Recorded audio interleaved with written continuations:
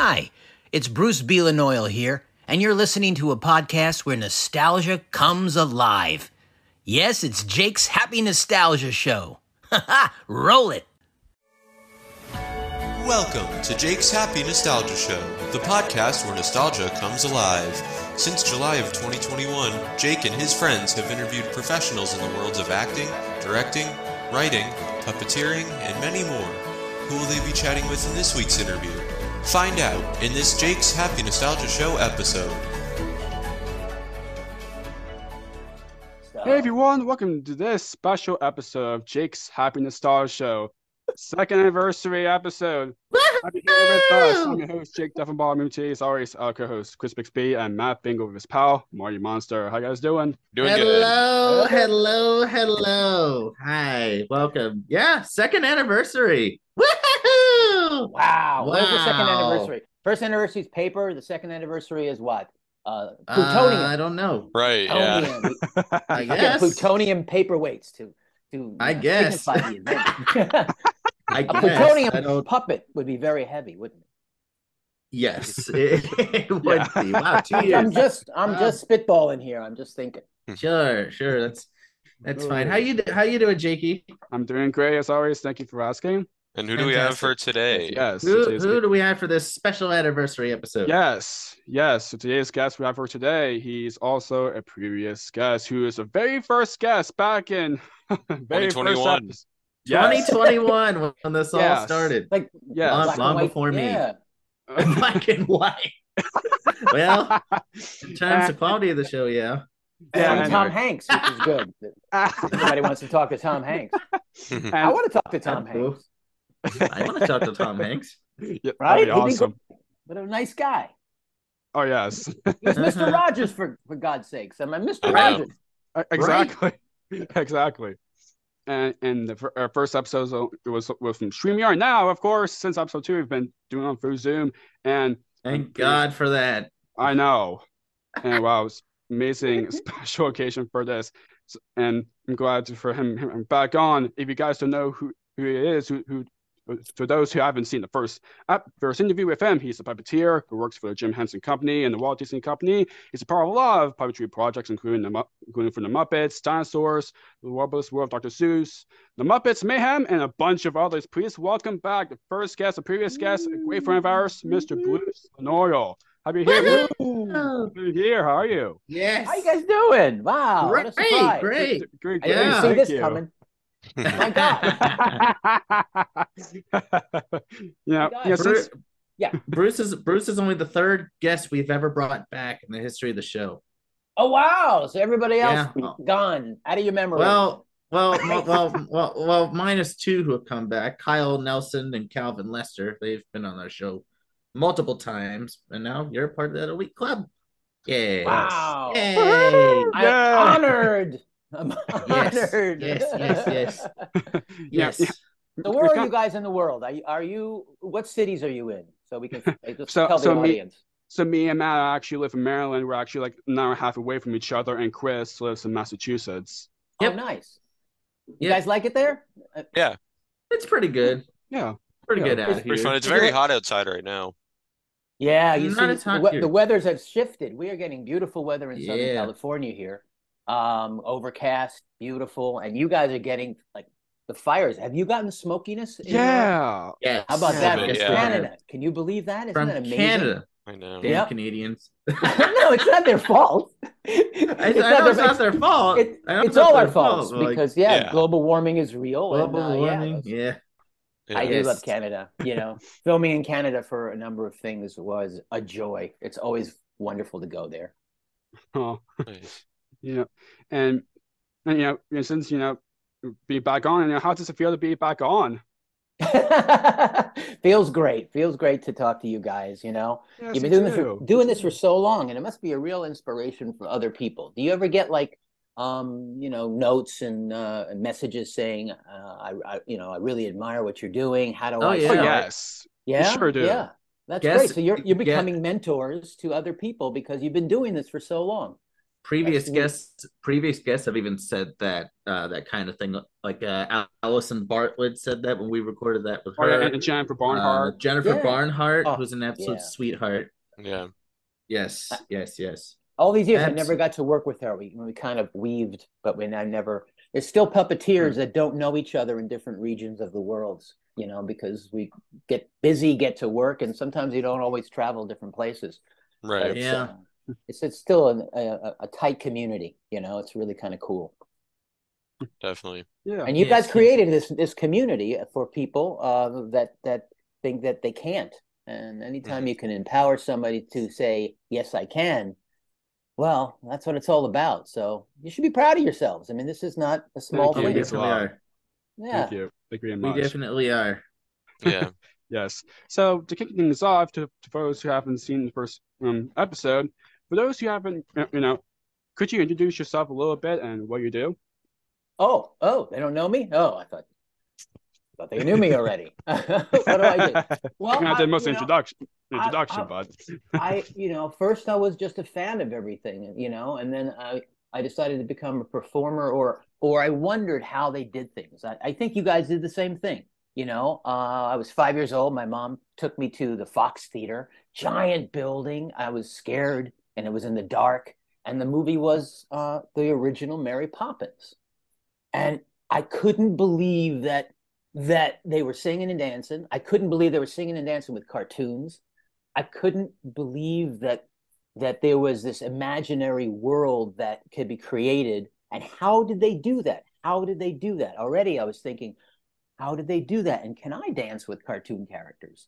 And you start dreaming, right? You see things and you go, wow, you want to get to know it better. You want to understand the world of creation. And everything that I watched, Bugs Bunny cartoons, and I read Mad Magazine with funny, just things that it showed me the world in a different way and opened my mind up to, being entertained. When my family would watch specials, say like the Dr. Seuss specials, Mr. Grinch, and we watched the Grinch together. We watched Peanuts cartoons. Oh yeah, yes. And we would sit there, and everybody was entertained together. And when my family, we have families, and families sometimes get along, and there's different things that are going on in families. But when we sat around the television, which we couldn't record, if you missed the show, you missed it. Right. There was no way of watching it again. There was no internet. If there was a rerun, it was a miracle. But mostly it was, you had to appointment television. You had to show up. So, at certain times you'd watch shows I'd show like Batman and Zorro, Saturday morning cartoons. I wouldn't miss it. It was our block for kids. They didn't do a lot of things for kids when I was a kid. So when they did, it was a special thing for kids. And we knew when to show up and to absorb all those things, and then we pretend in Halloween to be Spider-Man. And, what was your first Halloween costume you remember that you really loved? Clifford, I think. Clifford, you were Clifford the dog? Yours was Clifford. Oh my God. Wow. Yeah. I think the first one I remember was Scooby-Doo. I think it was 2001. I think I was Scooby-Doo when I was a year old. I think he was the greatest. I honestly don't really remember what the first costume I ever wear for Halloween, but I remember dressed one time as a banana, one time as a ghost or something. Look at this guy being basic. I know. You got Clifford, you got Scooby-Doo, and then he's a banana over here. Like, really? Really? You can't eat Clifford. You always have a banana. Right. You won't go hungry. You can't eat Clifford. Right. You'd never eat again, but you just can't. Well, it's a lot. You have to put it in the fridge or freeze half of Clifford because it's a lot. Clifford's huge. Half of it. Yeah. Oh, I can't. No more Clifford. Thank you. No more. No more Clifford. You'd be good for weeks. Yeah. You could feed a village. You could feed a city. You could. You actually could. You actually could feed a village. So what was your background like? I don't know either. Well, how was your background like? How did you grow up? Well, I grew up. We left New York. Leaving New York was a big deal because it was a very tight-knit type of community and family. And, New York was the center of the universe to the people that I grew up with. New Yorkers, they're very protective and they're very, territorial of thinking New York is the center of the world. But my mother especially wanted to explore the world, and she did. She's gone around the world a number of times traveling, and she really realized her dreams. But for the family, she wanted to have different opportunities. So we moved to New Jersey, and we moved to it was exit 5 on the turnpike. So it was about the middle of New Jersey. So it was like a new community, but it was still a rural area. And so it was quite different from living in the city, to tell you the truth. So I grew up and it was there was not a lot of diversity. So, we were a Jewish family. And so I was one of just 3 Jews in the school. So I was already an oddity. And then I grew up really heavy. And so I was considered, the fat kid and the Jewish kid. And so therefore people they didn't write me off, but they looked at me and said, well, they made judgments. And I don't know if you've ever had that in your life, you guys, when people just go, oh, and they assume things about you. Yeah. But what was brewing inside of me, I felt like I was like in this capsule, and I'm looking out at the world, and I'm very aware, and I know that I'm something a lot more than what people can see.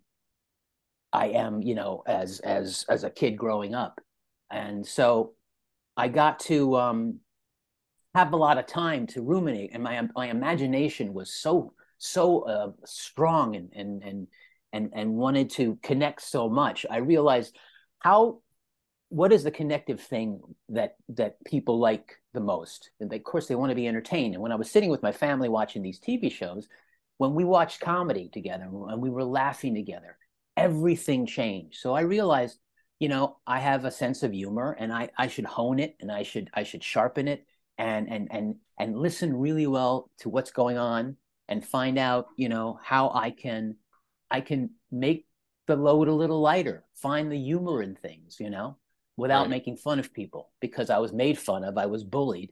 And I thought there's got to be a better way. So to keep the bullies away and to keep people from, wanting to judge me or to pound me down because I was an easy target, I was very quick with my mind and my wit. And so I was usually the funniest kid in my class. And so by doing that, I understood what made things funny, what people were thinking in the moment, and then trying to say them at the right moment. So it's all about timing and this and that. So I was like, I would pick my moments, because I was kind of lurking in the background and I was ignored. And so, I just saw, and then I took the chances of speaking up. And that's what happened in my career. I took chances every single time, and it took me to higher and higher places, to where I was working with, the top people in puppeteering. And again, you guys, I told you last time, I never wanted to be a puppeteer. It was cool. It was interesting. I thought puppets were cool. I thought the Muppets were cool, but it wasn't something I was trying to do. I was wanting to perform and connect, because once I got on stage, oh my God, people were clapping, and I was learning lines, and I was climbing into other people's, characters, becoming somebody else, and then speaking in their voices. That was fantastic. It's like a rocket ship type of thing. Yeah. That's what you love puppets, right? You get to go. It's like a freedom. It's like an extra room in the house. It's like you put a pool in the backyard, and it's only for you, and you're just sharing with people because you love being there. And so you bring people into your life and into your realities, and then you guys share the realities, and then there's a community of people who do this, and everything just starts to grow, and it's like you're in this toboggan ride of life, and then you go, oh, and you see another way you can go, so you steer a little, you have some steering, but your life keeps flowing, and then you keep making choices, and hopefully somebody jumps on your sled, or you jump on somebody else, or you link up for a while. And then this is the network of what you do, and who you are, and how you communicate with the world. And so, puppets became an amazing, my life. It became my life because it was just such a great way of expressing all of the things that are inside of me, and all of the intricacies, Don't you love the fact that when you're in the puppet, you're also in control of the world, so it's you and nobody, you don't have to answer to anybody else. You get you and the puppet, and you take turns, being in charge, and it's not all of you. And as an actor, it's all on you. You have to come in, you have to know your lines. Usually you come into a situation where people are already doing something as a guest starring role. I did that also as an actor. I wanted to be an actor, and so stepping into other people's TV shows, it's very stressful, but it's part of it. But you have to win the part first. It's like all this competition, which is really hard for a lot of people, because you want to do what it's artistic to you, and you want to do what's natural, and you want to express yourself. Everybody wants to be in show business because it looks easy, and puppets look like the easiest thing of all, don't they? Right. And you guys know now. Know now it's not as easy as it looks. There's some challenges. There's some challenges. There are quite a lot of challenges. Absolutely. Yep. Yeah. Yes, there are. Yes. Definitely. Yes. And so the best part is you're still learning every day. As people brought up in the past, you're still learning every day. People done for years are still learning. I go on Muppet sets, and then there's a scene where we've never done this before, and they have to figure out with all of their knowledge. It's like Batman with the utility belt. What do we draw from? These guys have so much experience. They could do just about anything, and they could do it really quick. And then they do it with one or two takes, because that's all you get, because it's so expensive to do productions.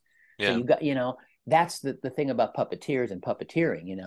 You can't just put a world-class puppeteer on somebody's, chest because they're funny or because they do one thing. They have to do all of the things necessary to make a production work and breathe with the other person, especially when a character has arms and it has a tail, and if it's animatronic, you really have to know and feel, the rhythm of the character and give yourself up to the character.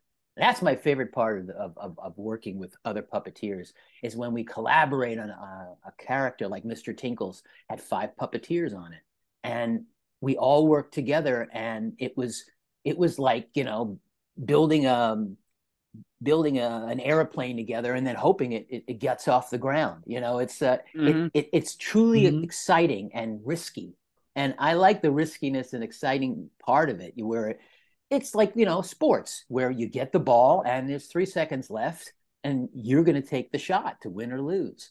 But do you want the ball? You got to really be honest with yourself. Do you want the ball? Pass me the ball. But if I see a better opportunity and that last second I could pass to somebody else who has a better opportunity, that's when the team wins. That's when everybody wins. And the shows that we love become part of our heart and part of our psyche, and become more real sometimes than life itself. And then you're doing something that, I don't know, is ancient and communal. It's what we did as mammals by the fire. We told a story. How did you bring this meat home? Let me show you. And then they acted it out. It's the same sort of thing, and you feel like you're there. And that's what we're trying to do. And I think that's what you guys want to be a part of.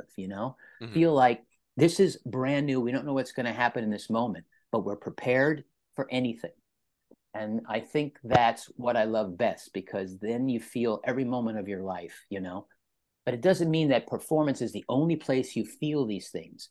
It trickles down to everything else, When I had kids and we were creating and doing things when I was not working, we did this Y-Guide thing, and they had these races for cars. And, the creativity for my kids saying, what could we do with a car? What would be interesting? So, I would do creative things like this. I made this banana split car for my daughter.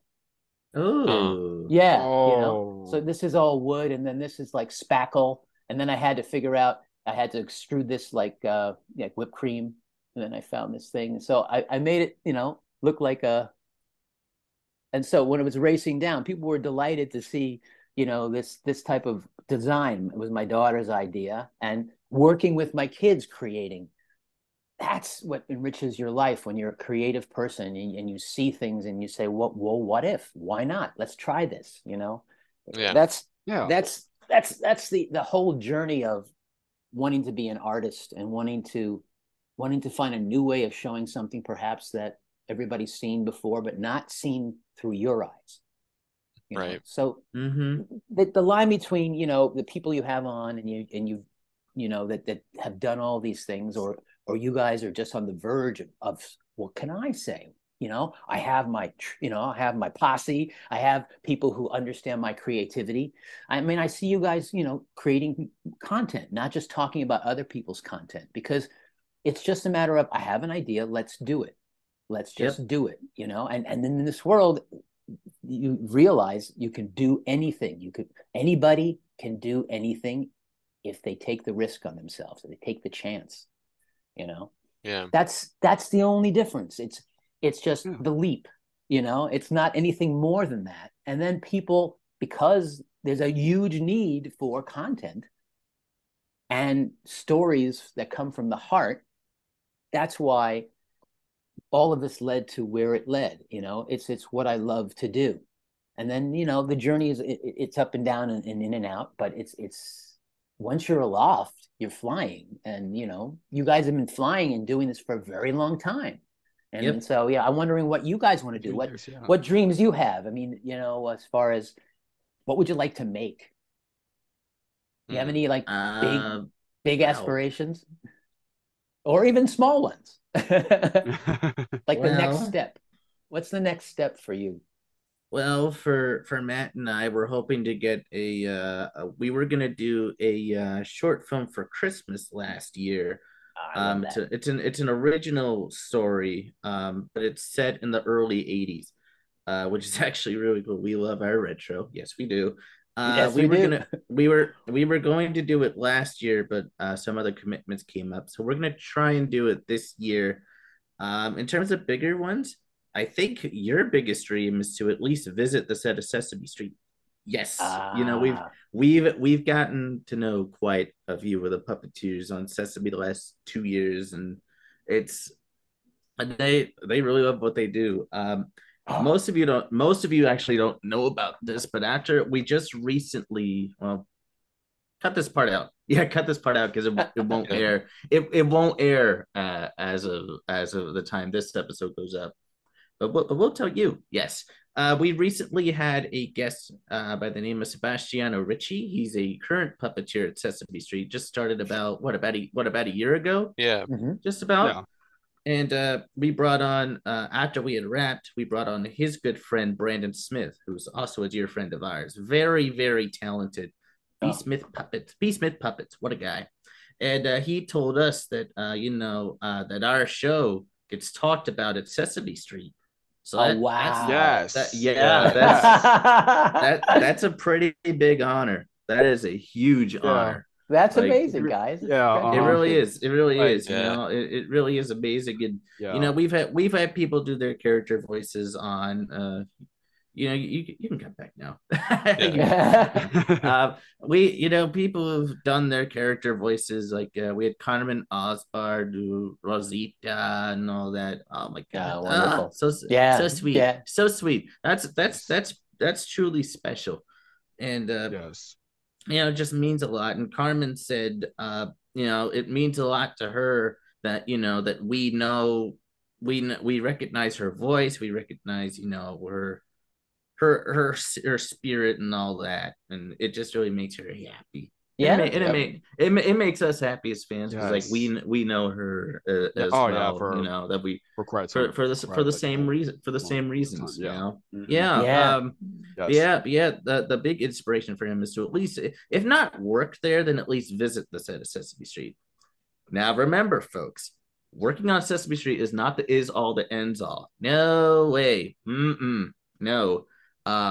Sure, working on Sesame Street would be an honor, as we said. Our good buddy Brandon Smith, also a previous guest of ours, he now works for Sesame. So it's possible. It is possible, but that's kind of my big aspirations, because I think one of you two told me a while back. I kind of take it as like a master class a little bit. That's an interesting way of thinking of it. You know, because you learn so much. You not only hear the stories, but you just hear, like what it's like, Yeah, it is kind of like but as you said, it's really amazing. All right, all right, all right, all right. We've talked enough. What about you two? You can go on. You can go. No, we want to give you two a chance. What are your big and small aspirations? Yeah. So like for what are your big dreams? oh my gosh. For me, for as a small like inspiration. For me, recently I'm starting doing kind of like short like videos for being like he's right there. And then probably after that I might gonna like start making like kind of like a like some type of like a mini series, and then probably whenever it's a good time I can have him like where him can have like some like kind of like guest like appearances in elementary schools or something, and then and see what happens, what people likes and what should get better at something, goes on and on and on. And for biggest, definitely one for me like it's definitely visit the Sesame Set too, because like me like for like we've been interviewing lots of Sesame like people, so and of course you're working in Sesame, it's not it's not easy at all.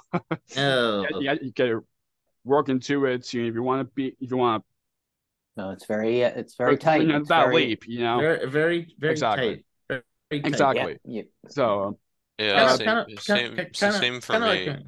yeah, so Kinda, because kinda, you've been like for us like if you ever like visit Sesame Set, and I feel like their reaction be like Jake, not Chris, Yeah, I know. because of what we're doing. It's because of they like I they think actually you'll get that know response too. I think you would, it'd be a day you never forget. You should try to Oh yeah, gather up a road trip. I don't know who you can go together and tell them you're that'd be coming. fun. Yeah. that'd be so awesome. And That'd be you fun. should film the whole thing so it becomes sort of a Yes, documentary so of you guys going. yeah, Yes. kind of like little bonus episodes, sort of. Oh, more Yes. than that. Oh yeah. It's Oh like my a God. special. More than that. You're taking your show on the road. You're going to New York. That would be amazing. It'd be its own separate episode. Matt It'd be its own actually separate episode. Yeah, and Matt actually went to New York for Sesame Street the musical.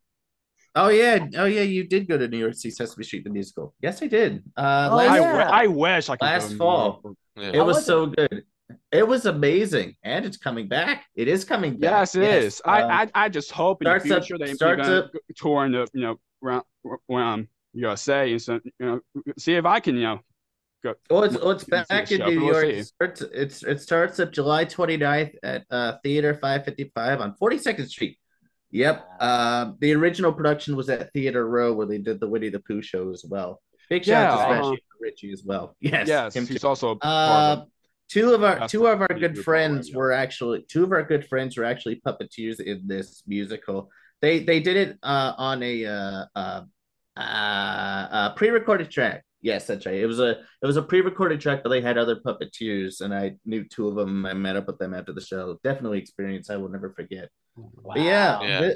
Visiting the actual set itself would be absolutely amazing. Oh yeah, it would just be a dream come true for all three of us. I did once years ago. Too. Yeah, I've been there, and it was I was nervous. I was. You know what? I would be too.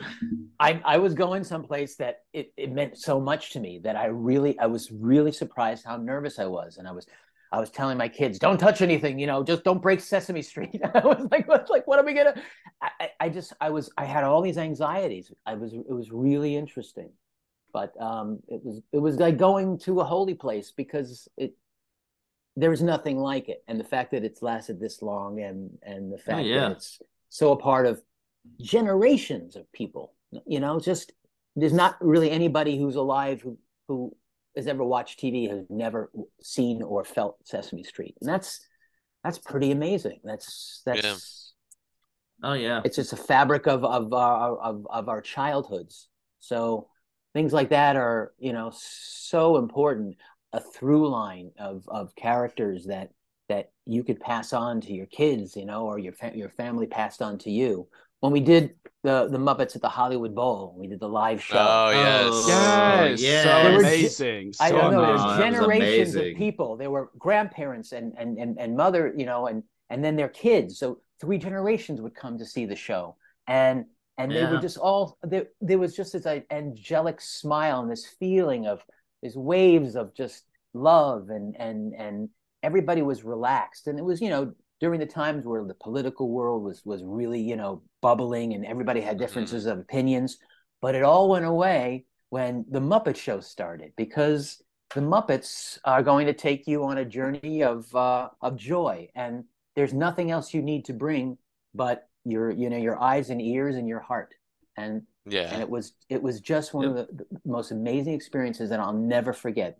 Feeling the love from the stage, you know, and Yes. then we were all singing Rainbow Connection, and it was Oh, I don't know if I told you I was standing next to Paul Williams. I was in the oh Swedish my Chef, gosh. and you know, Wow. and we're singing, and it's just we're crying, and Oh, oh man, I mean, they're just that's been the gifts. Muppets have been the gift of my life. You know, when Brian introduced me to the Muppets after Dinosaurs, you know, and I got to start meeting everybody. You know, I met Frank and Jerry, and I didn't meet Richard, but I work with them, you know, on Muppets Tonight, and I right-handed for Frank, you know, a number of times. Once I right-handed for Jerry in The Count, because he was doing a little bit that he had to do, filmed for Sesame. I mean, I right-handed for Carol Spinney. I right-handed for Oscar. Oh. Oh Came my nice. He gosh. came out for Oscar. It was going to be Oscars at the Oscars, and oh, Huh. how fun! So I spent sort of the weekend with him and Debbie, his wife, and then we go to the, you know, to the door to go into do the Oscar bit, and the door guy goes, "I'm sorry, who are you?" And he goes, "I'm Carol Spinney. I'm Oscar the Grouch." She goes, "Swear to God, you're not on the list. I can't let you in." And they closed the door, and he didn't get to go into the party. I think I mean maybe Elton John's party. Well, I don't know what it was, but it was something where he was going to do interviews and be grouchy. How perfect, right? They wouldn't let him in the door. So we spent the rest of the day on the Third Street Promenade in Santa Monica. Lovely day, but we never got to do Oscar together. But I got to know the Spinneys really well during that, you know, couple of days, and it was what a gift, because he guys was truly the magic man, you know. I'd say him and Jim were the purest form of what puppetry really is all about, you know. Just open arms, anybody can come, anybody can you're here for a hug, you're here for, you know, whatever you need, he was there to give. That was who he was, and you couldn't help but open up and be your best self when you were with him, you know. So you were one of the main puppeteers on the Henson series Dinosaurs. Yes, indeed. Bum, bum, bum, bum, bum. Yep. Performing the face of Charlene Sinclair and numerous other characters. How did you begin working on Dinosaurs? Well, this was a giant audition. What happened was the Muppets came west to do this show. I think when they first started doing this idea, Jim was still alive. Before that, I was the only time I met Jim was at Muppets 3D and the 3D Oh movie. yes. Oh Yes. yeah. Yes. Wow. I love that. What a spectacular I'm telling you, the camera was as big as this room, and oh when they my rolled God. those things, because they were the special cameras, and so everything was so expensive and so, you know, state of the art. Jim was always on the cutting edge, and all my time at Henson was working with cutting edge technology. You know, I never did animatronics, I never did anything like that, but I love stuff like that. I was a, you know, a moon kid. I was, you know, I watched the moonwalks when I was 8 years old on television. I don't know how they actually got cameras there and we actually watched that. That to me, I mean, we have technology now, but there was nothing like that, guys, back then. And still we were watching people walk on the moon. Oh, you know, the whole world was watching it. How amazing human beings are when they put their mind to something, and how connective, and how that to me was everybody. It felt like the world. It felt like all of us and anybody can do this if you're adventurous enough, and we're rooting for all each other, all countries melted away. It was things like that I was really interested, the unification type of feeling, the open arms feeling of we're in this together because we're just human beings, and we're fragile, but yet we can leave the earth and go somewhere, and we can actually watch it on television. How the heck did we do that? What? Wow. I know, it blows your mind. So yeah. All the technology that was invented by Jim, just so he can tell the stories and bring these characters to life, was the perfect place for me, because I was an adventurer and I was willing to try and do anything, especially if it fit me. So they had this big audition for Dinosaurs. And this is true too. Two weeks before, I play a lot of softball. So I was out in right field, beautiful day. We were up 8-0. I'm just, a lazy fly ball comes and I'm running toward it, and I think, oh, I'm going to have to dive. So I dive, I put my mitt out. And so I fell weird, and I rolled over my arm, and I came up like this. And then my wrist went, both bones broke. It was my left hand. It was my left hand. Thank God. I wouldn't have been not been in Dinosaurs. So it was like this, and my mitt fell off, and it was, oh my God. And so I went to the emergency, and the doctor, luckily he was a great doctor. He says, I can put your bones back together like this without putting pins in there, if you allow me to do that, but it's going to hurt, and then you won't have to go to surgery. And I'm laying there just in pain going, I'm going to trust this man. So he kind of just, he had magic hands, and he was a real great healer. And he just put my bones back together, and I had a cast up to here. Okay. And I am miserable because, oh my God, I'm a puppeteer, and what am I going to do now? So I get the call, and it's like, we're going to have a workshop, and this is for Dinosaurs, and we like you to do it. Because it was a week before that, I went to, before I broke my arm, I met Jane Henson at the Hotel Normand. That was amazing. I took this puppet, which I took to Europe. It was a baby puppet, and we juggled in the streets, my friend and I.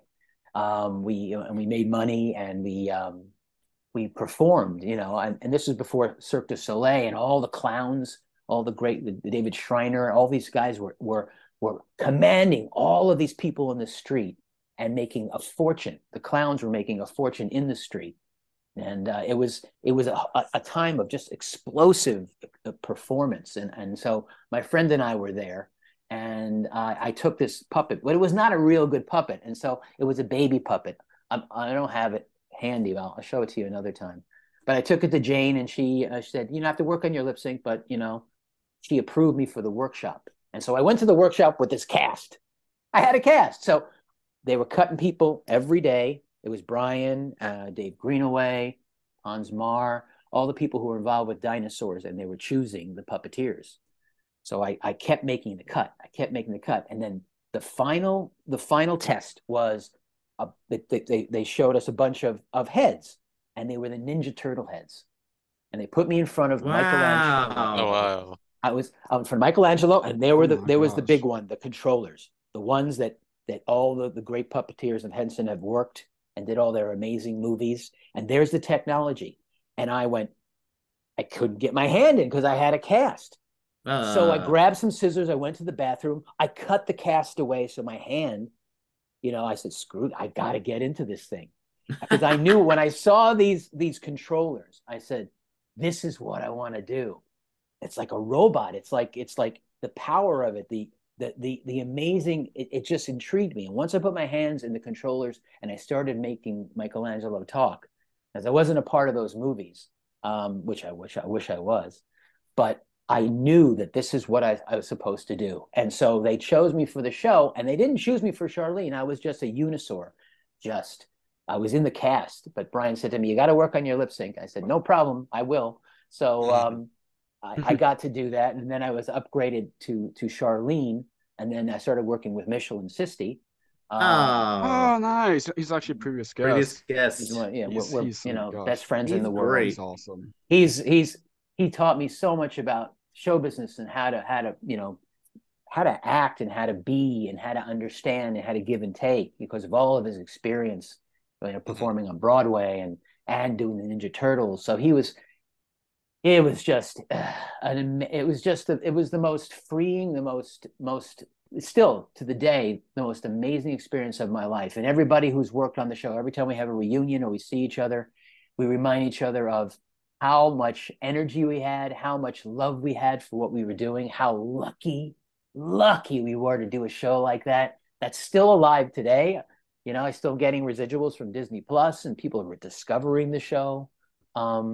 It's that part of it that kind of makes you feel like, you know, you'll live forever a little bit because you do something. And the reason I'm on your show is that I've done things that you feel like you felt my energies and what I was trying to say and do and be a part of. That makes us feel bigger than we are, doesn't it? I mean, it's just yes, it's a feeling of just, yeah, you can relax because it's just something that you were gifted, and you had enough energy and talent to be a part of, and then you want more, you know, but they're not always the same. Everything is different, but the journey of it is still, if that's what you have to do, there's a place to do it, because people need to commune and watch things together and feel joy and a relief from really the big problems of our lives. You know, you have to take a break from it because you can make yourself very sick, and laughter can cure so many things. Absolutely. And Absolutely. speaking of dinosaurs, can you kind of share like how operating those puppets kind of worked? Yeah, we would puppeteers had it really good. We'd sit in high chairs and we'd have the controllers right here, and then we'd have a TV screen. All right, and then we had the headphones. Now the guys in the suits were on the stage, and then when they put the heads on, they would have comms. Now the comms would be when we went you know, general, everybody can hear each other, but then you can go private and talk to your puppeteer, and also the cacophony, because they could not touch themselves in the head. They couldn't make any adjustments or turn anything off. So you had to control what they heard as we're shooting the show, which we shot with just 12-hour breaks constantly all through the week. So, you know, you'd start, say, about 5 in the morning on Monday, and then you'd finish that episode maybe Saturday night at maybe 2:30, 3, 4 in the morning. And then you come back Monday and do it all again. So these guys, you know, the guys who were in the suits, you know, they gave up parts of their lives to make these characters work. It was so much work. But we sat in the chairs and we had our scripts and we had everything there. Sometimes we had somebody on the eyes to do, you know, to do some intricate things. Otherwise, we had the eye controllers, you know, on the joystick and the Waldo. It was called the Waldo and a joystick. So, you know, you're doing this as you're doing this, and you're moving these things around. And then you'd program it so you'd have expressions. So you'd have angry, happy, you know, perplexed, and sad. So as you mix them, your face is doing all those things, and the servos are. And you got to make sure you don't burn out the servos. We had 2 heads in case one broke down. Usually you had a favorite one, you know, and they really worked really well. And they kept, you know, they kept redesigning them as the show went, because we did it for 2.5 years for 5 seasons. And we just got better and better at it. That's the thing about it, you know.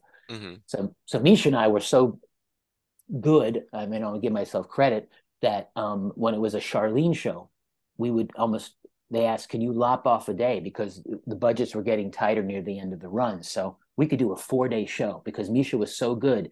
He would do things in one take. And I was just keeping up with him because he was so brilliant. But we could save them a lot of money by doing our job really, really well. And we took a lot of pride in that. And that really paid off with Mr. Tinkles and the Cats and Dogs movies, because CGI was coming, but yet the shots with puppets were so good that they used a lot of them, and they saved a lot of money in post-production. And then you become very valuable to studios when you're really good at your job. And so we took great pride in how good we are with animatronics, and then CGI took a lot of the work away. But things are coming back, as you know. And you're watching, you know, a lot of the stuff and the Marvel stuff, and on stage, there's puppets everywhere. Puppeteering has exploded, you know, and that's exciting. You know, that's because there's nothing like watching a puppet, because everybody becomes a child again. Everybody accepts what a puppet can do, especially when the puppet believes in themselves and can see and breathe. And as you guys get better, you know, you see how your characters take over more of the space because they're actually alive. They have a life. and they deserve that because there's so much love and thought and energy that you pour into your characters, and therefore it's like how Frankenstein, the story still resonates with people. Animating life, bringing life to something. It's a godlike thing, isn't it? It's like it's very powerful and it's very subtle and it's very real. When something's living and breathing, and then you don't know what it's going to say, isn't that the greatest moment where you go, I didn't know you were going to say that, and you're just talking. Yep. Yeah. And it's like, and you think, all okay, the time with happens. I'm getting a little crazy. Me too. But that's the magic and what you dream of, because you have somebody with you, because we have many of ourselves and many iterations of ourselves, because that's how we can perform different type of characters. There's sides, and you think of a relative and you do an impression of them. A lot of Bill's characters came from his relatives, and from his heart and from reality. And when it's reality based, and you're sharing things that have given you joy and given you love, there's no stopping it. So that's what happened in Dinosaurs. It was just a giant wave of that. And we had more to do. And we never actually did another thing that big and that focused. That was the kind of the sadness of it. And we almost did a feature between seasons 5 and 6, or 4 and 5. And it would have been amazing to do a movie. And wow. we regret not doing it. Brian regrets it too. I mean, it was a time and place. It would have been great to really mark that again. Yeah, I love Dinosaurs. Oh yes, great show. Great show. Such a wonderful show. We've interviewed a couple of other people from who you worked with on Dinosaurs and other things too. Like we interviewed Alan Troutman, we interviewed John Kennedy. Don Kennedy, yep. People. I'm curious, do you have any favorite Dinosaurs episodes? Well, Nuts to War was epic. Parts 1 and 2. It said so much, and so many of the episodes still stand up today because of all of the things that are happening in our country. It lampooned. The satire was on par with Mad Magazine, and we would watch The Simpsons. The Simpsons were only on for, I guess, 6-7 seasons, but of course they were the high watermark for any type of show. And so, watching their writing and watching what they were doing, all of our guys who were the showrunners for all the shows today that you've watched forever, the writers' room was amazing. So the scripts, it was all in the scripts. We just had to deliver what was written on the page. I mean, we were just the highest level of trying to do the best work possible. And that you don't get a lot of opportunities like that. It was a time period where the show was, it was a kid's puppet show, or that's what people thought, but it was not that at all. And that really reflected Jim. He never did puppets for kids. He did characters that and told stories that he wanted to tell, right. and put people in those positions that were the best for the positions. He just had a sense of that, and we were all in the right place at the right time to do those things. But what else? Other episodes that I like? Well, Charlene's Tale. I mean, I have to say that because that was interesting. I'm my daughter Jenna. So I'm a girl dad. So I mean, going through that journey of maturity and all of that was a great experience. So Misha and I went through puberty together. His female character, and it was an incredible journey with the writing being so good. And Dava Saval was I think one of the only female writers on the staff, and she was amazing. So we were in touch with trying to be authentic, and it was. I don't know if we could do that today, but it was a great gift to delve into all the emotions, because it's tapping into the emotions that made it work best, So that's what I love. But there was I love them all, Mm-hmm. Just yeah. definitely. Awesome. Mhm. So back to working with the Muppets. What's that like, working on Muppets tonight? Ah, I was only there for 1 year because I was sent away to go do Dr. Seuss for the Oh second yeah. season Ah, Yes. because there was so many people there. I mean, Frank and Jerry, everybody was there, and so that they were doing so many things. But it was what I think that Muppet Show felt like a little bit, because there was so many sketches and so many stars, and there was so many numbers to learn, and new characters are coming out. Bill exploded with Pepe Yes. and Yeah. Love Pepe. Bobo, yeah, Yes. and Yes. it just yeah. energized. It totally energized and gave the fuel to the Muppets being here today. I think Bill and the work he's done, and especially the work he's done on Muppets Mayhem, Oh my is gosh. a kind of a Oh, masterpiece. And I hope you watched the whole series and all the I Yes, we did. development. did. Yes, Yes, we I That watched did. every story, episode the Yes, day it came out. every yes. episode we've watched, and it is that's amazing. So oh. amazing. And Yes. how about Eric with Oh, with Animal? oh Oh Oh my my my God. gosh. gosh. It's the best Animal I've ever seen. I saw Frank a Eric little bit Jacobson, he's ahead. amazing. And the baby animal Oh, the Oh, baby animal's bits so too was so cute. So cute. adorable. So cute. exactly. And then seeing them, when they were younger and how they got together, the parents I mean, all of that was such a gift and a joy. Yeah, That's the yeah. depth of these characters, and there it is. Yeah, Yeah, yep. Yes. I honestly really enjoyed what Peter did with Lips. Yes. Yes. Yes. How It that was character Oh, kind of developed. I masterful. love that. Absolutely no. masterful. Honestly, he took it to a place. Peter's got so rich material inside of him, and his natural enthusiasm and talent is just unstoppable. This is a character where he could do everything and anything to bring this character to life. He really had.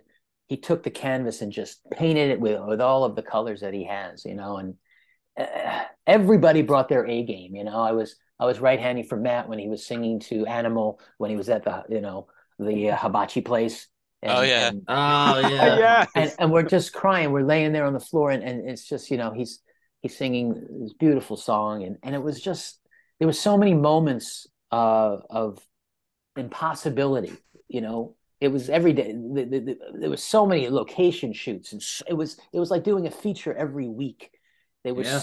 they took on so much for the littlest of things. I mean, an all day thing with trailers and trucks and stopping traffic, and it was just like for the beginning before the show started. To Mhm. show you a scene and get a Yeah. shot. Everybody in the crew and everybody who understands puppets, it takes more than a village. It takes a city. It takes a country sometimes for people to understand the shorthand and all the work necessary to make the Muppets look effortless. So Yeah. that's the Exactly. secret of what Jim did. He collected some of the greatest artists in the history of our industry to work in the Muppets and work on the movies and the imaginative projects that Yeah. that that are still uh, unbelievably in camera today without special effects. But he was also ahead of the curve because of all of the digital puppeteering and all the things that I got to be a part of in the journey. Because the imagination was limitless, because these people that were part of the Muppet lore all these years could do anything. They were the Imagineers. They were Lucasfilm. There was this hybrid of how do we do this? Let's figure it out. It's never been done before. We have to build things from scratch, and they did. Yeah. And these are the things we use today, and we take for granted. Yeah. And Exactly. Yeah. and I know for a time you also had one of your own characters with the Muppets, Mo Frackle. How did that character kind of come about? Well, Yes. it was a minor thing, and it was only because I was chosen as one of the puppeteers to help out on Family Feud, and Oh so yes. for some reason they chose a Frackle, and then right in the moment there, it was like, okay, well, you're going to be doing this, and what's his name? And Jane was there, and she had a marker because she had to put it on the thing and stick it on the thing, so the host would know who the character was. I just said, I don't know. I wanted a simple thing, you know. I was going to maybe first be my father-in-law's name, Cy, but Cy Frackle didn't feel right, and it was just, and I thought the Three Stooges for some reason, and Mo. Well, I like Mo, you know, no Larry and Curly, but Mo. But I didn't want to be angry, you know. Right. Right. So I just said, let's go with Mo, and so I chose, and then as they're, you know, Louis Anderson. So where are you from? You know, who are you? And I go, I don't know who Mo Frackle is, and I had to make up a whole history. So I made up this whole history of Frackle Island. I said, I'm from Frackle Island. And Kermit was on vacation, and he came, and he was at the resort. We started talking. He says, you know, you should come and, you know, do some stuff with us. I said, that's very nice of you. And, you know, I have a lot of friends here in Frackle Island. And so I made all this stuff up. I don't think it made it into the show, but I had to make a history. So I'm improvising a history of who Mo is and how he knows Kermit. I had to make it up on camera with one take. And it was like, that was it. And so, okay. And so I always thought that Frackle Island would be a cool show, you know? Yeah, it would be. I mean, it's like this tropical island, and then maybe they run a resort, or, you know, or whatever, or a rehab center, or I don't know, a pet clinic. I don't know what it. I mean, anything.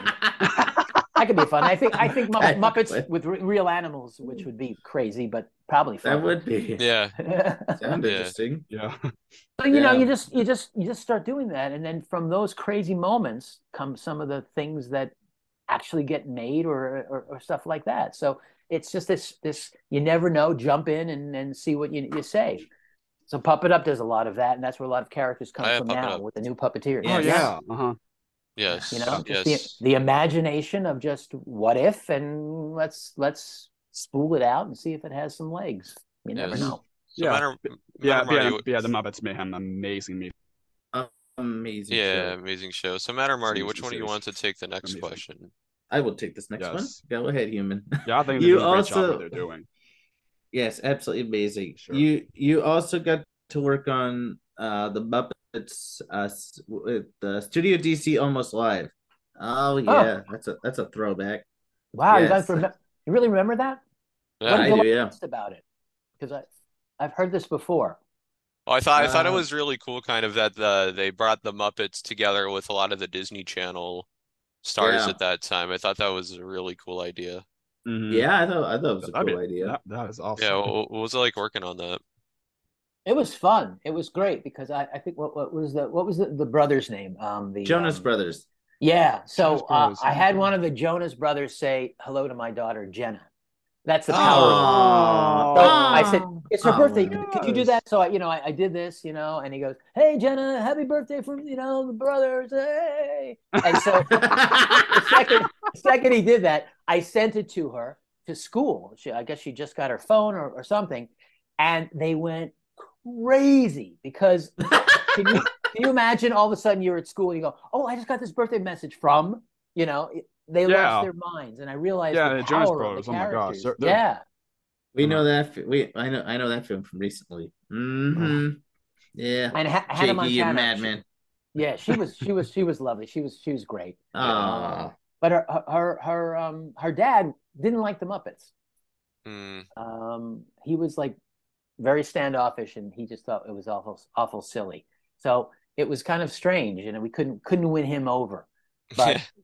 But doing all that stuff was a lot of fun, and it was a good bridge thing to do because the Muppets, had a dip. They didn't know what to do with them. This was when Disney purchased them, and they were just trying to find a home for the Muppets. Yeah. But as we see with Muppets Mayhem, they're in the world in themselves, and all you have to do is say, "Come hang out with us." Yeah. The Muppets have room for everybody and have stories to tell. They don't have to have stories imposed on them. Basically. So I think the Muppet performers like when they're telling their own stories, and there's a history that they honor, and then they're carrying forward.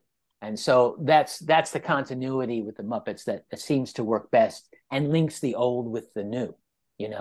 Making too many new histories confuses it. And I like when the Muppets play characters because they're solid, real characters. They're alive. And so if they're actors, and so I think like Muppet Christmas Carol, Still is. Oh yes. Ryan's Oh my masterpiece. gosh. Yes. And still I my love favorite that Muppet special. movie, to be honest. Mine Yeah. too. One of my Actually, yeah. favorites. Yes. We just honored Dave Goles for his 50th. Yes, anniversary. I saw that. Yes. I saw that live. It was amazing. We got to toast him all at of the them end. together at the very end, though. It's kind of like when everyone was there. Everybody was there. Like you were there, Kevin, Fran, Stephanie, so many wonderful, like everyone was there. Wonderful people. Even Frank Oz, even Pete Doctor, Karen Prell was there. Yeah, even Jerry Nelson's wife was there too. Yeah. Oh yeah. It was so beautiful. It was beautiful. So many. And Dave is a dear friend. You know, when my daughter was going to Santa Cruz, UC Santa Cruz, the professor there has had Dave come speak at the college. My daughter was at the college and she was taking the class. You know, it was a Disney class where you watch Disney movies and you talk about them and this and that. You guys would love that if that was college. Right? Yeah, I think you can report about movies. Yeah, exactly. So Dave was there and he invited me to come, to help. So I was there with Dave talking about, and he brought Gonzo, but he didn't take about. Yeah, can you imagine? So the kids were bored, and everybody was it was a kind of a stadium type of classroom, and they were looking down at their, they were just not that interested. Dave started talking about the Fraggle Rock, and he was just showing some slides. But you guys would have been enthralled. But they were like, that wasn't a Fraggle Rock group. That was not the audience for these college kids. So they were kind of murmuring, and then he was talking, and then when he took out Gonzo, all the computers went chunk. You hear snap, snap, snap, snap, snap, snap, snap. And there was Gonzo. And then I was doing an interview. I was running up and down, taking questions and answers and stuff. And it was incredible. So and then we had lunch afterwards with my daughter, and it was just an amazing day to spend with Dave. Gosh. But to see Gonzo live stop the world, right? I know. Jaded college kids who really didn't care about this old guy from the Muppets until Gonzo came out. And then it was magic. That's the magic of us characters, Muppets, yeah. I know. That's the magic of us. For those wondering, that's the thing we're talking about is the Beretta Brothers, another fantastic show hosted by Gene and Bill Beretta. Recently, Dave Goles just celebrated his 50th anniversary with the Muppets. First one, the Muppets, yes, back in 1973. 1973. And I can't even imagine. And to think we're just celebrating 2. Right, 50. yeah. Imagine what 50 is like. Imagine what 50 is like. Good God. Yeah, but you no. Guys are going to have long beards, and it's going to be weird. You're going to be like, It is going to be weird. Rumpelstiltskin puppeteers. I'm still puppeteering. Back in my day.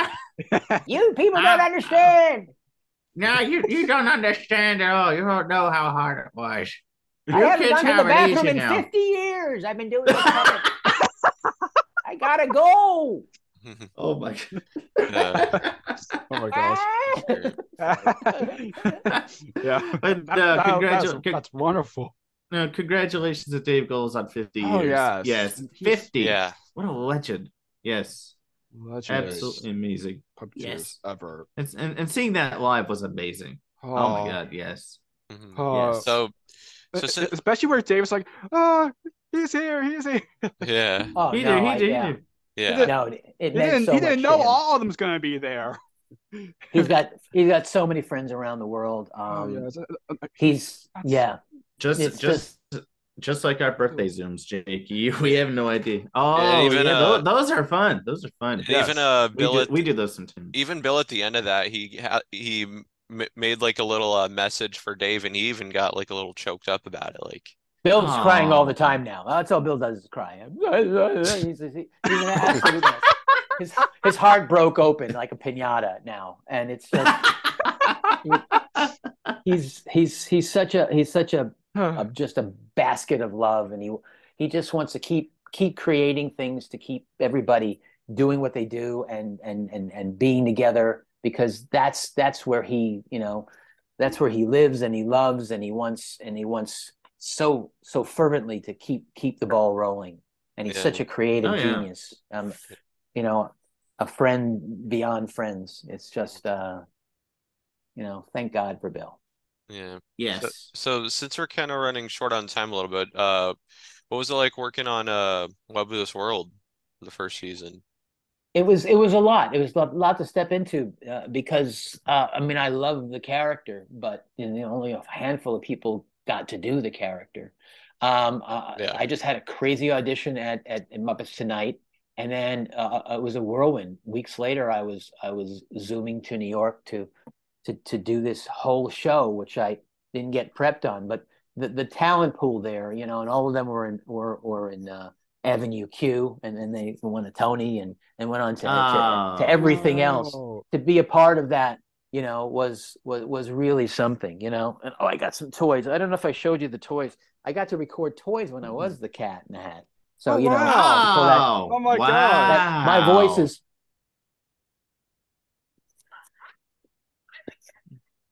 Oh, yeah. Yeah. So isn't that amazing? So there's not that many of these in the world. You can find these on eBay a little bit, but they're probably a lot of money though. Yeah. I don't know. I don't think so. It wasn't a popular toy, I'm afraid. But this wasn't the only toy I did. You guys remember this toy as a kid? A little bit, yeah.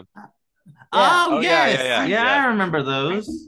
Not that one exactly, but I remember. No, not this one exactly, but I had to record all the little panels. So when you I haven't seen that toy in years. I know. Right? It's a great toy. It is a great toy. And it teaches, and it's hard to do. So you're actually getting a little bit of workout as a kid. So, very silly. But, that's what was fantastistical about it. And the first time I ever did the Cat, it was before the show started. They flew me in and they put me on a ferry boat in the middle of, I guess, the East River. And then it was a live feed to the Nickelodeon Awards. And so in the beginning of the awards, we're going to cut the Cat in the Hat live on the river, in New York City. And they put me in I was actually, driving the boat for a second with the puppet. And I said hello, and it was Rosie O'Donnell cut to me, at the award show, and so I never did the voice before. I never did the puppet before. I just had to put it on, and I had to just duck my head out and do the Cat. So that was a really crazy experience. Yeah, it was a one night thing. I flew in to do it, and so then we did the whole show, which took about a year for the 20 shows. And then they went on to retool it for preschool for the second season. And I went on to do Dr. Dolittle, which was a really big part of my life. Nice. Yeah. So it was a really wonderful experience. It's really hard to write, Dr. Seuss. Dr. Seuss was a genius. And so we did a lot of shows that were outside the bubble of shows that already existed. So, it was hard to translate that for family entertainment. On prime time, because it was an 8:00 show. So that was a lot for the audience to ask the audience to watch that show. Yeah. And then they realized, this is maybe for more of a younger audience. Mm-hmm. And so it lasted 2 seasons, but I was the Cat in the Hat first season, and then Marty took over. Yes. He's also previous guy. He's so amazing. Love that guy. Yes. What a treat. It's funny. Was having him. Oh yeah, he's awesome. And even previously, his wife Annie Evans. And it's funny. One part when we interviewed Annie, Mari kind of did like a cameo appearance, and he was like, "Ooh, guys. These guys." Yeah. But Marty knows who you are too, huh? Everybody knows you guys now. Yeah. Pretty much. You're not a secret anymore. That's great. Yeah, and the fact that they even brought it close. up sometimes, like in the green Muppet room or something, like, oh my gosh. I know. Like, did you interview the Happy Sauce or something? Like what? Oh yeah. As we mentioned, our show gets talked about quite a bit at Sesame. Right. Yeah. Again, once yes. again, a huge honor. Yeah. Yes. Because it took us by surprise. Like, wait, what? Like Sesame actually talks about our show. You realize how big this could be? Could be, yeah. Literally, yeah. You're a part of it. You're a part of the conversation because this is of your love. Then it just, that's how it happens. It's just all of a sudden you find yourself somewhere. How did I get here? And it's not a clear thing. It's just because this is what I love. This is what I'm passionate about. This is the love and respect that I show the people on the show. You bring people in and you make them feel important, you know? You remind them, you know, that, you know, the things that we do mean something. Sometimes, you know, you don't always feel it when you do a live show and you're around an audience, or you're doing appearances, you know, then you can feel the audience. But when you're doing all of these things, you forget how important it is. And so this is a wonderful service as well as entertainment that what you do, because it's coming from your heart. You're reminding everybody this is what we love together. And it's just a natural progression for the performers and the shows to understand, without you guys, without the audience, it doesn't matter what the puppets are saying. If the puppets don't have somebody who sees them, the puppets sort of only exist in our mind. And it's so much more than that, because that's our heart speaking to each other. So you're so much a part of what this is all about, and the most important part, the most important link. So congratulations for doing that, because this is something that was just your passion, and it's become something that's a part of the story. So thank you.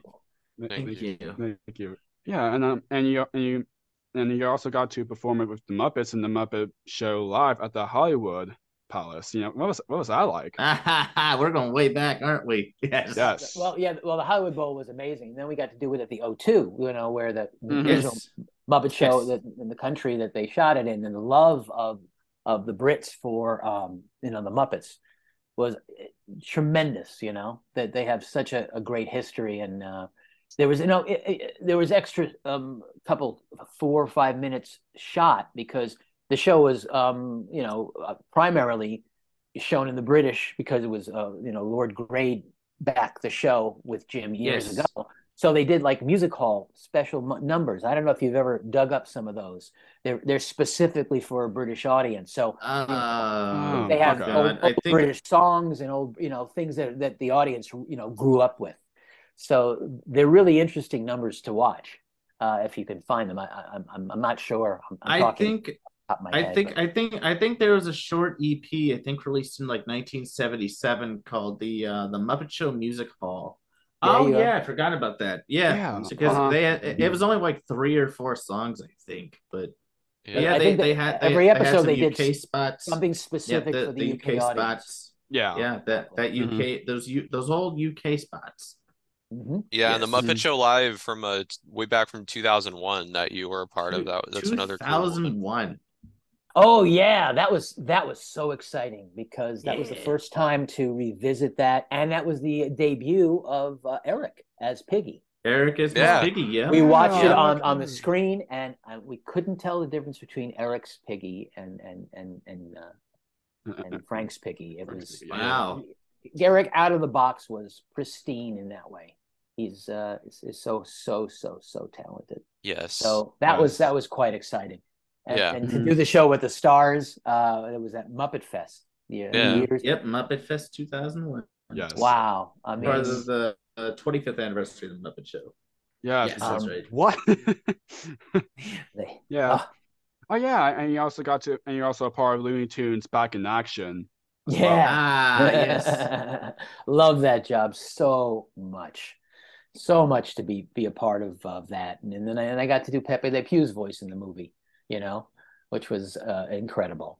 Nice. And they actually had me audition for Daffy's voice, but I came up a little short. I was the second choice.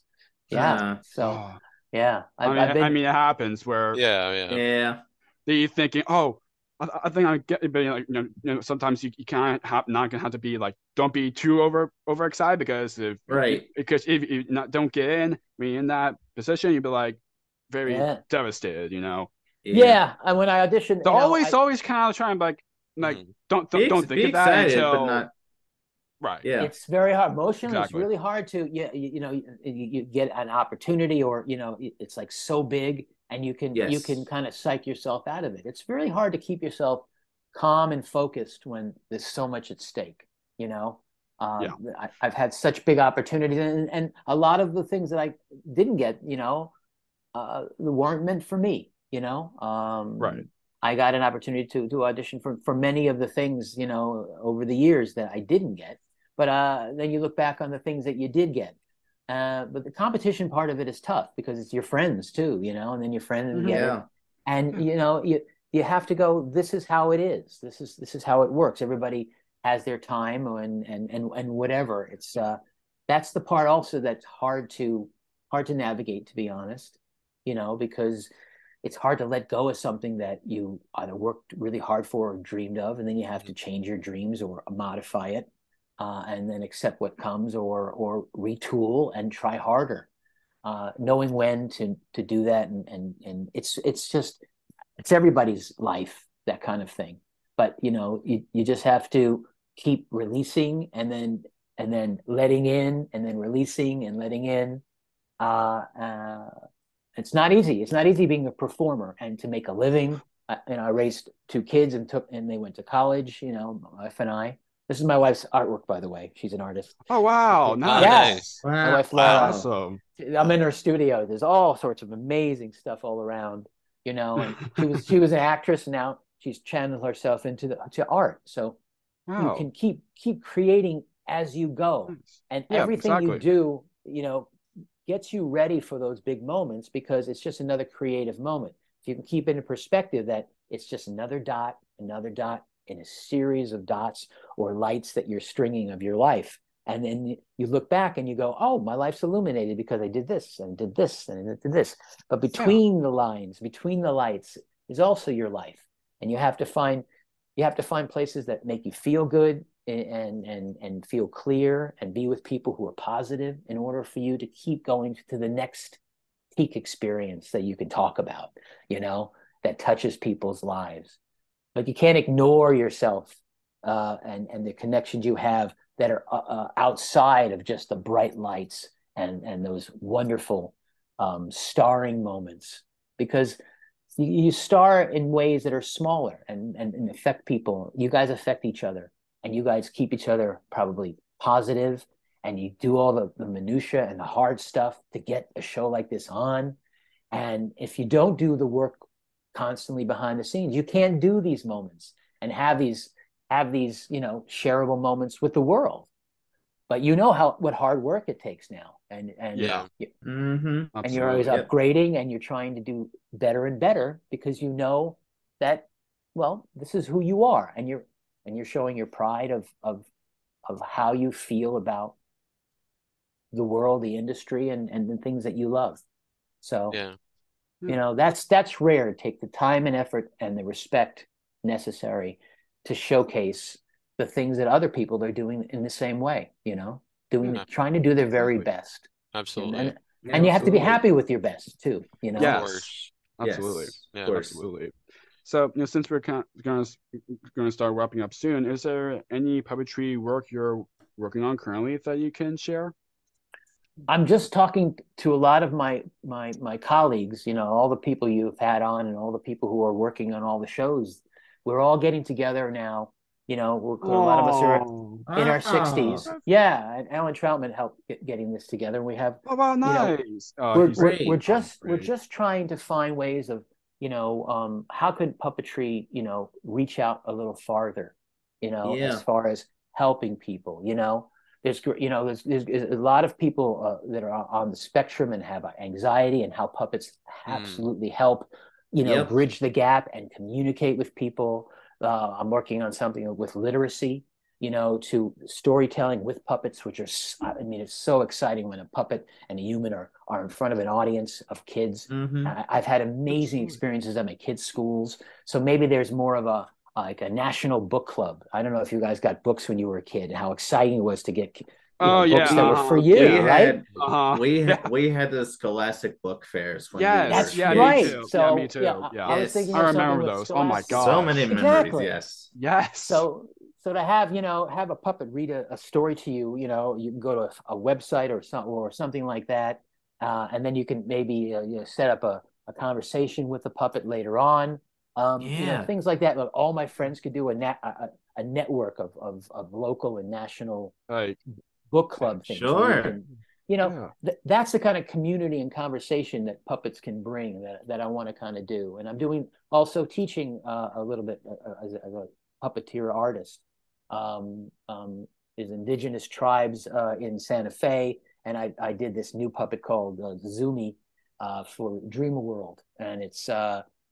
Secrets of the Heart, it's called. So I did a lesson plan, and this is being sold, worldwide also, to teach puppets, teach kids about, having heart and individuality and all of the things that are important for kids to solidify. So, if they're going through tough times or they're just growing up, that, you have something to give.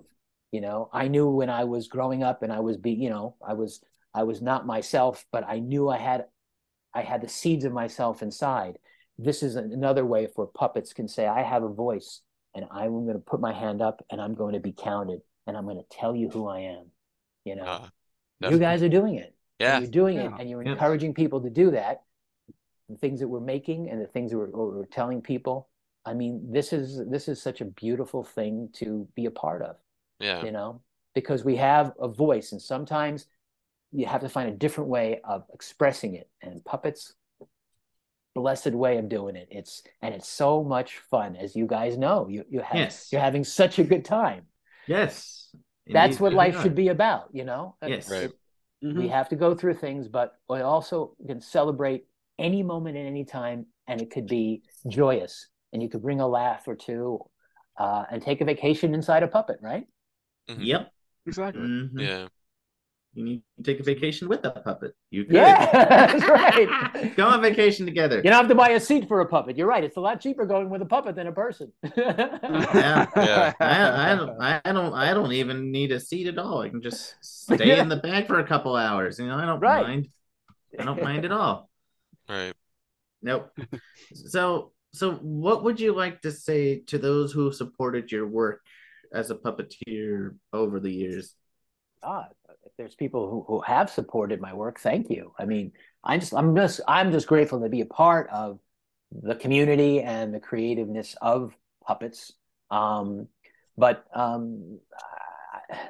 it's just been such it's been my whole life, and now I can retire because of puppets. It's sort of a miracle. And I'm just honored to be asked to do something like this, or to talk about things. I know in the past I've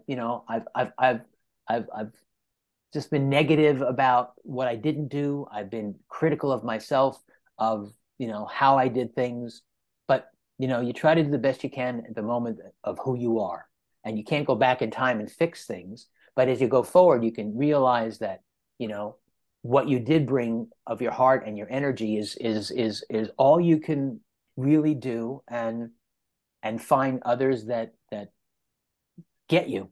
They really appreciate your take on things, and it can be done a million ways. But if you get a chance to do it, if I got to be the Cat in the Hat, Fox and Socks, things that I read as a child that maybe I did dream possible. Then can I possibly do that? Can I possibly be Bugs Bunny? Can I possibly be Timon?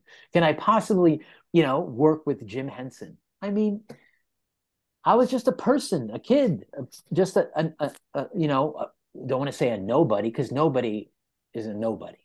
Everybody's a somebody. But you just got to fill in the blank of what that somebody is. And all you have to do is pick up the pen or pick up the puppet, call a friend, and take a chance on yourself. So absolutely, I'm just grateful. Definitely. So if people would like to connect with you, where can people find you? Oh, just go to Facebook. I have a general thing. I mean, I don't have a whole big fan base of stuff. So I'm around on. You can always find something of me, or just type in my name, and you can see all the stuff, and all of the videos and stuff that I've done over the years. It's all there in trickle, and I'm still a part of things. And if I didn't become a Kermit, if I didn't become an iconic character, I touch the iconic characters. I was around them. Kermit knows who I am. All the Kermits know who I am. Right. They know me, and it's like, Yeah. that's really weird. It's like, so I have my Muppets are my friends, you know, and the Muppeteers are my friends.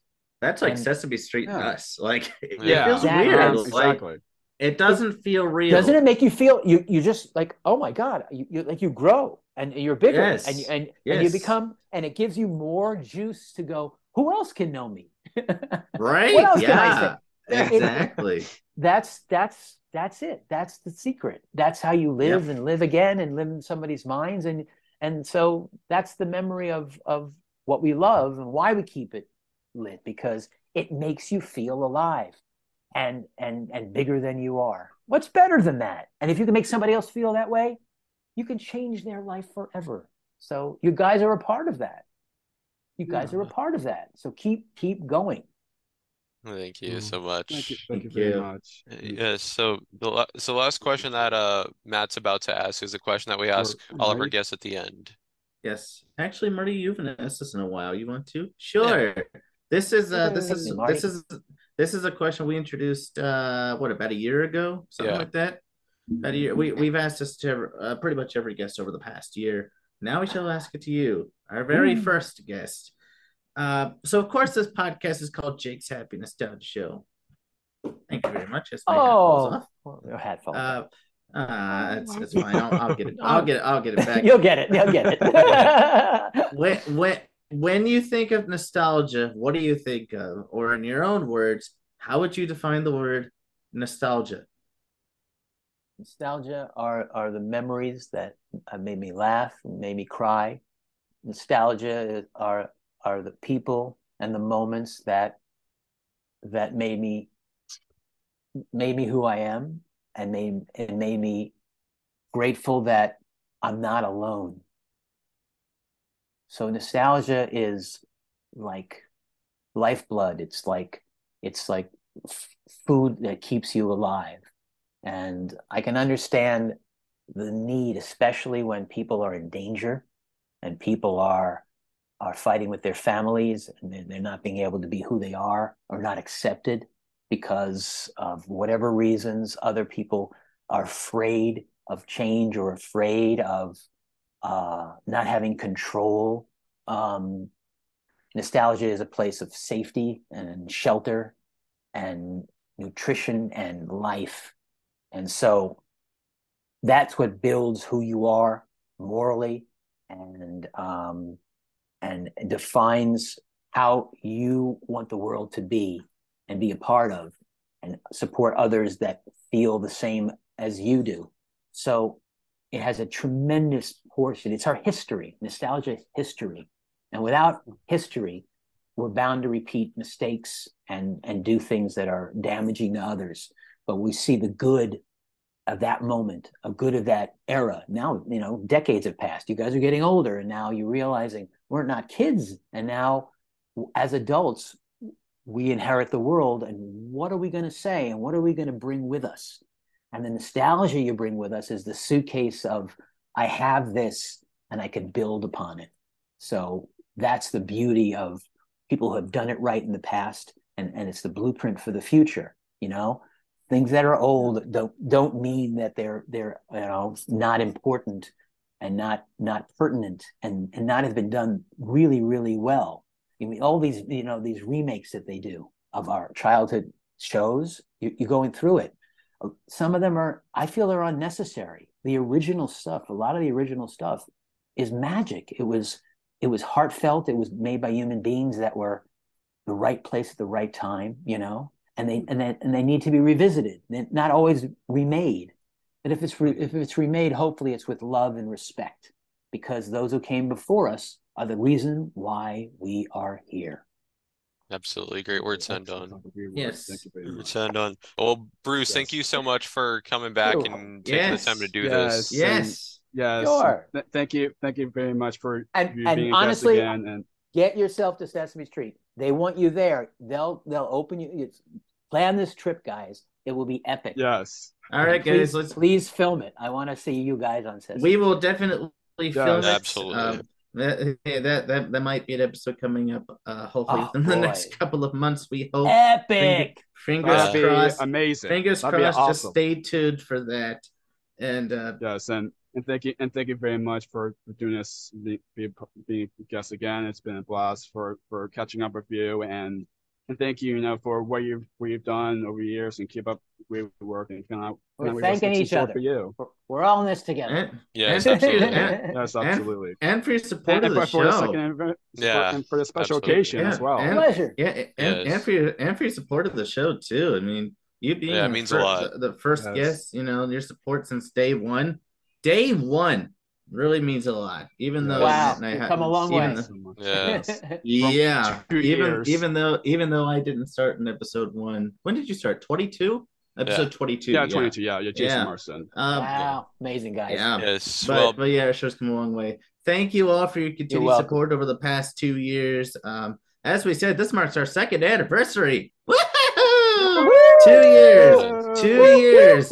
Thank you all. Thank you all so much for your continued support the past 2 years. We've got some big stuff coming. As we said, stay tuned. Our next episode is a special. Look at Bean just vibing. Yeah. Go, baby. I know. Yeah. No. Please.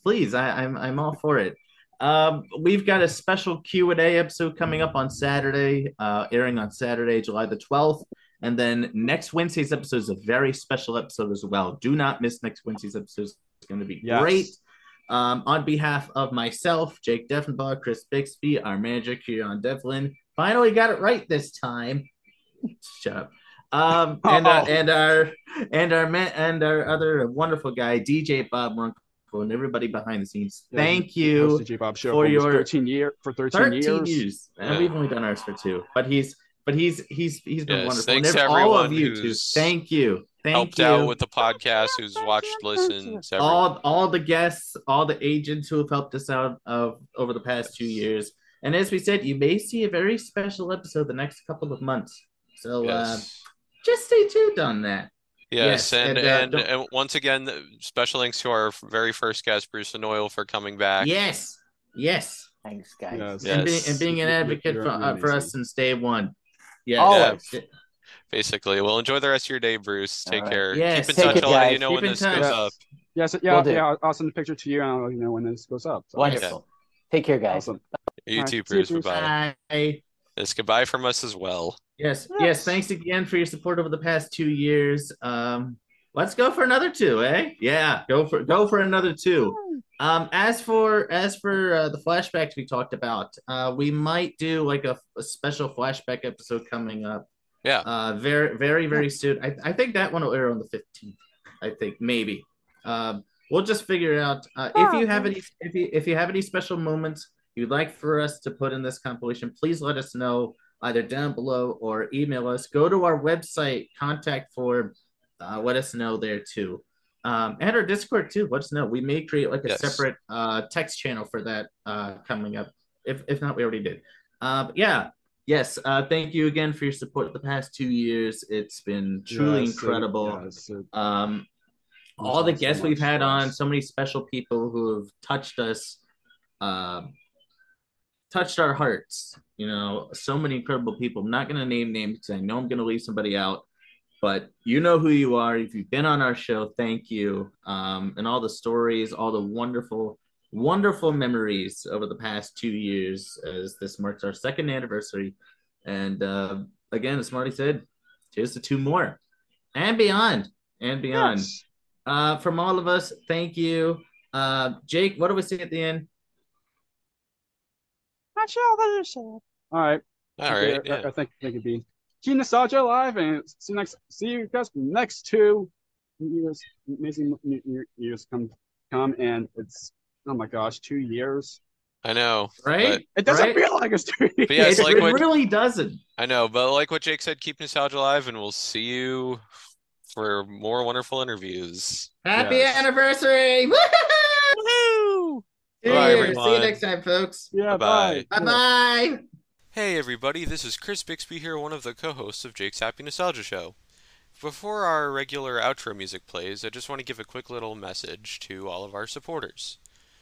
So, on behalf of myself, Jake, and Matt, we'd like to give a big thank you to all of our guests these past 2 years, our good friends Kieran and DJ Bob for helping out a ton with the production aspects of the podcast, and a really big thank you to all of our fans who have supported us throughout the podcast journey. We truly could not make this possible without your love and support, and cannot wait for all of you to see what's next in store for our 2nd anniversary and for the overall future of the podcast. And as always, remember to keep nostalgia alive. Thank you. Thank you for tuning in to another wonderful Jake's Happy Nostalgia Show interview.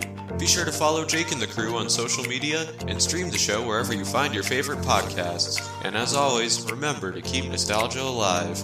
Bye-bye.